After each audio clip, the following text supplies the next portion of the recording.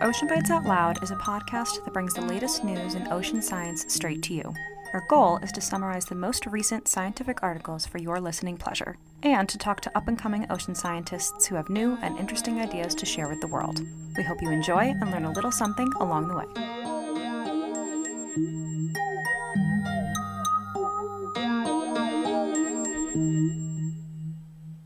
Hello. For our listeners out there, can you please tell us your name? I'm Valeria Contreras. It's great to have you on the show. So, Valeria, what are you currently researching? Well, I am studying a master's degree in evaluation and study of marine and coastal ecosystems in Spain. And recently, I started a research internship where I participated in a project about the blue crab Gallinecte sapidus. And it's an invasive species here in the Mediterranean, and it's causing quite a headache. These crabs are omnivores, so they can eat anything, and they're affecting several trophic levels. And they even end up tearing fishing nets. And although the crab itself is also fish for consumption, the aim of this study is to develop management strategies on a national level. And my specific role in this has to do with the potential predators for that crab. So there are manipulative experiments with three main Mediterranean predators that coexist with this crab. So there's the eel, the octopus, and the loggerhead sea turtle. And specifically, my work is about the eels as we investigate their predating potential in aquarium experiments with like different crab sizes. And these crabs have quite the temperament because even though they're really tiny, they always try to pinch you. Wow, that sounds really interesting. So, for your research, you're basically keeping your own aquarium. Yeah, we have aquariums here, like an installation in my university. So I study there and I also go to that part of the university to check on the eels and take some measurements and data. Wow, that sounds really cool. So, you said that people can actually eat these crabs. Is there a market for that that's coming up? Yeah, there's a market for that, but they're trying to compensate the fact that these crabs can reproduce very quickly by trying to fish them because you can also eat them. But apparently, this is not enough to compensate for the effects the crab have on our ecosystems. So we're trying to find other managements we can do. Yeah. So that's where you come in, right? Yeah, exactly. I'm working and studying how predators can come in and help. So it's like another way of doing it. Instead of fishing all the crabs, we can try to find a way of natural predators to eat them. Yeah, so it's kind of like a top-down sort of management strategy where you're looking at the predators in order to reduce the population of the crabs, which is really awesome. Thank you. Yeah, I also find it very interesting and like an original way of looking at things. Have you found any fun facts that you want to share during your research? You said that the crabs like to pinch you a lot. Is there anything else kind of weird that they do in the aquarium? Today, just a work a companion that he told me that he's also experimenting on these crabs and he saw like a competition between one of these crabs and one of our native crabs where they were trying to reach for the same source of food to see which one will actually get the food and how the competition between them works. And the invasive crab, the blue crab, is actually much bigger than our native crab. But in spite of that, the native crab tried to get the food anyway and snapped it out from the invasive crab. So that was really interesting. Like, even though the invasive crab is doing a lot of damage, our tiny native crab is also trying to get some food.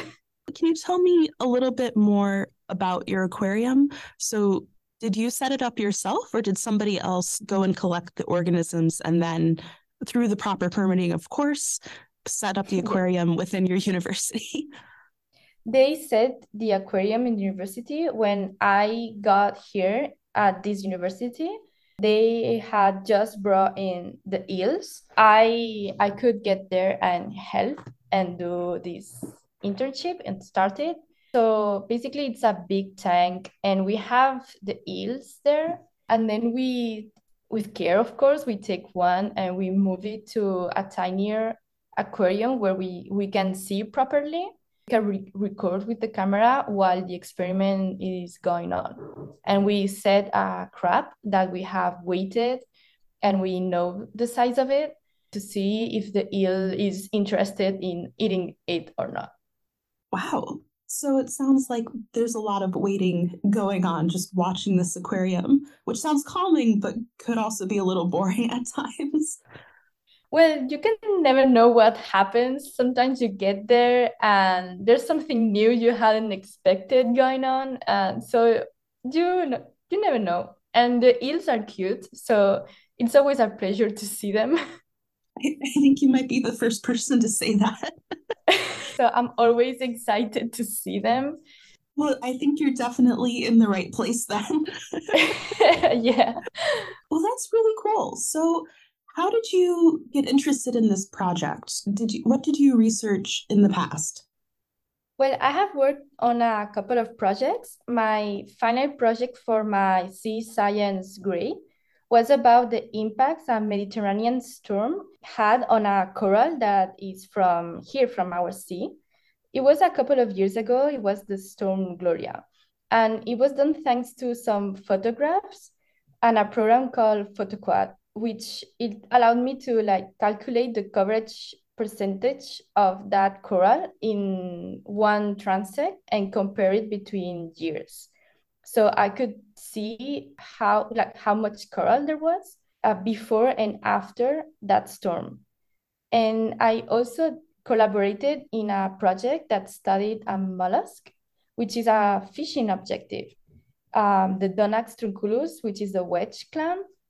I helped recompiling data in a laboratory, well, to also learn more about the state of its population with the aim of reaching sustainable fishing. Wow, that is really cool. So, all of these experiences sound like they led you to this project. Do you think it's a combination of the skills that you've learned over the time that you've been researching these other organisms? And has it fed into your kind of passion for ocean science? I think so. I've been trying to get into studies about invertebrates, and it has obviously led that way. And I'm happy about that. I love learning more about invertebrates. So I don't know if it's been going that way, and it's definitely fed into my love for sea science. That's awesome. So, kind of along those same lines, what's been motivating you to do research over the years? During the years, I got more interested because there's always something to learn about it. I don't remember a specific time. I just try to go from project to project, finding new things to learn, even though maybe I already know, or some new skill to also perfect or learn. Yeah, and that's really important too. That's, one of the things that drives a lot of people to do research is, we want to keep learning. There's so much more to learn about the ocean, and we need more people to be out there learning, exploring, figuring out the connections between things. So that's awesome. What does a normal day look like for you? It seems like you have a lot of different things going on, taking care of your aquarium, research. Can you talk a little bit about that? I go to class every morning because I'm studying that master's. And then in the afternoons, I usually go check on the eels every day to see how they're doing, if there's any changes, if they're feeding on the crabs or not. And I gather data about them. We record them. So I also like start or end those recordings. The rest of the day, I'm just studying or finishing assignments.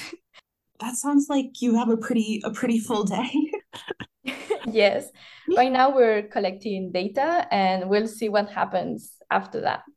That's exciting. So after you collect your data, are you going to analyze it and are you going to go back for more data later on? We have to discuss that because right now I'm working on the eels, but on other people in the project, the investigators have also done some recordings for sea turtles. And so we have to see what we do with that. Maybe with that data, I will be able to maybe write my final thesis for the master's, but we'll see. That would be awesome if you could, right? Yes. Thinking about your research and when you started along this path, what is something that you wish you had known before starting? I think I would have liked doing more of this kind of internships and starting new experiences. I was very busy studying, obviously, but I think I was way too focused on that. And probably I should have done more volunteer work or, well, yes, internships, that kind of thing. I tried to do some. It's not like I didn't do it, but I think more would have been better. Yeah, that's really good advice, especially because those foundational skills are really important later on. And getting them down definitely helps with, efficiency, streamlining, and confidence in the lab for sure. Yeah, exactly. Passing exams is very important, but experience, I think, is even more important than that. Definitely. So, what are some of the obstacles that you face during research or just in academia in general? And how did you overcome those? Patience when things don't turn out as you expected and you have to change the way that you are doing things or thinking how to solve the problem you're facing. Like maybe you had planned for your research to go in a certain way, and then there's an obstacle and you have to go around that or find a new way. I think it's important to learn some flexibility around that. And it's something that I need working on because it's something that goes with experience, like a muscle you have to train. That is really good advice. I think it's especially important, when you're working on something like you said and it doesn't go the way that you want it to go. It's really easy to get frustrated, but then having the patience to take the time to go back and fix it, I think that's an awesome skill. It definitely happens a lot in grad school. I'm sure, as Yeah, you know. that's for sure. What's one thing that you might be excited about in the future with either your research or with life in your career? Well, I'd like to do some more research, but I'm also getting more interested in scientific divulgation and that kind of thing. So I'm very excited about that and learning more and learning other ways of doing science and sharing that with the world. That's really awesome. And I mean, you're already doing it with Ocean Bites. Yes, exactly. Once you get out from grad school, do you think you'll continue with ocean science, hopefully? Or do you think that maybe you'll go into another field like communication, even another science field? I hope to stay in the ocean science field in some way or another. I'm open to new experiences and new ways of working on it, but I love the ocean and I want to stay in contact with it no matter what. Yeah, I really appreciate you being here and talking to us about all of the things that you've been doing, and we wish you the best in your research journey. Thank you for having me. Ocean Bites Out Loud is supported by CFUV 101.9 FM at the University of Victoria and the Graduate School of Oceanography at the University of Rhode Island.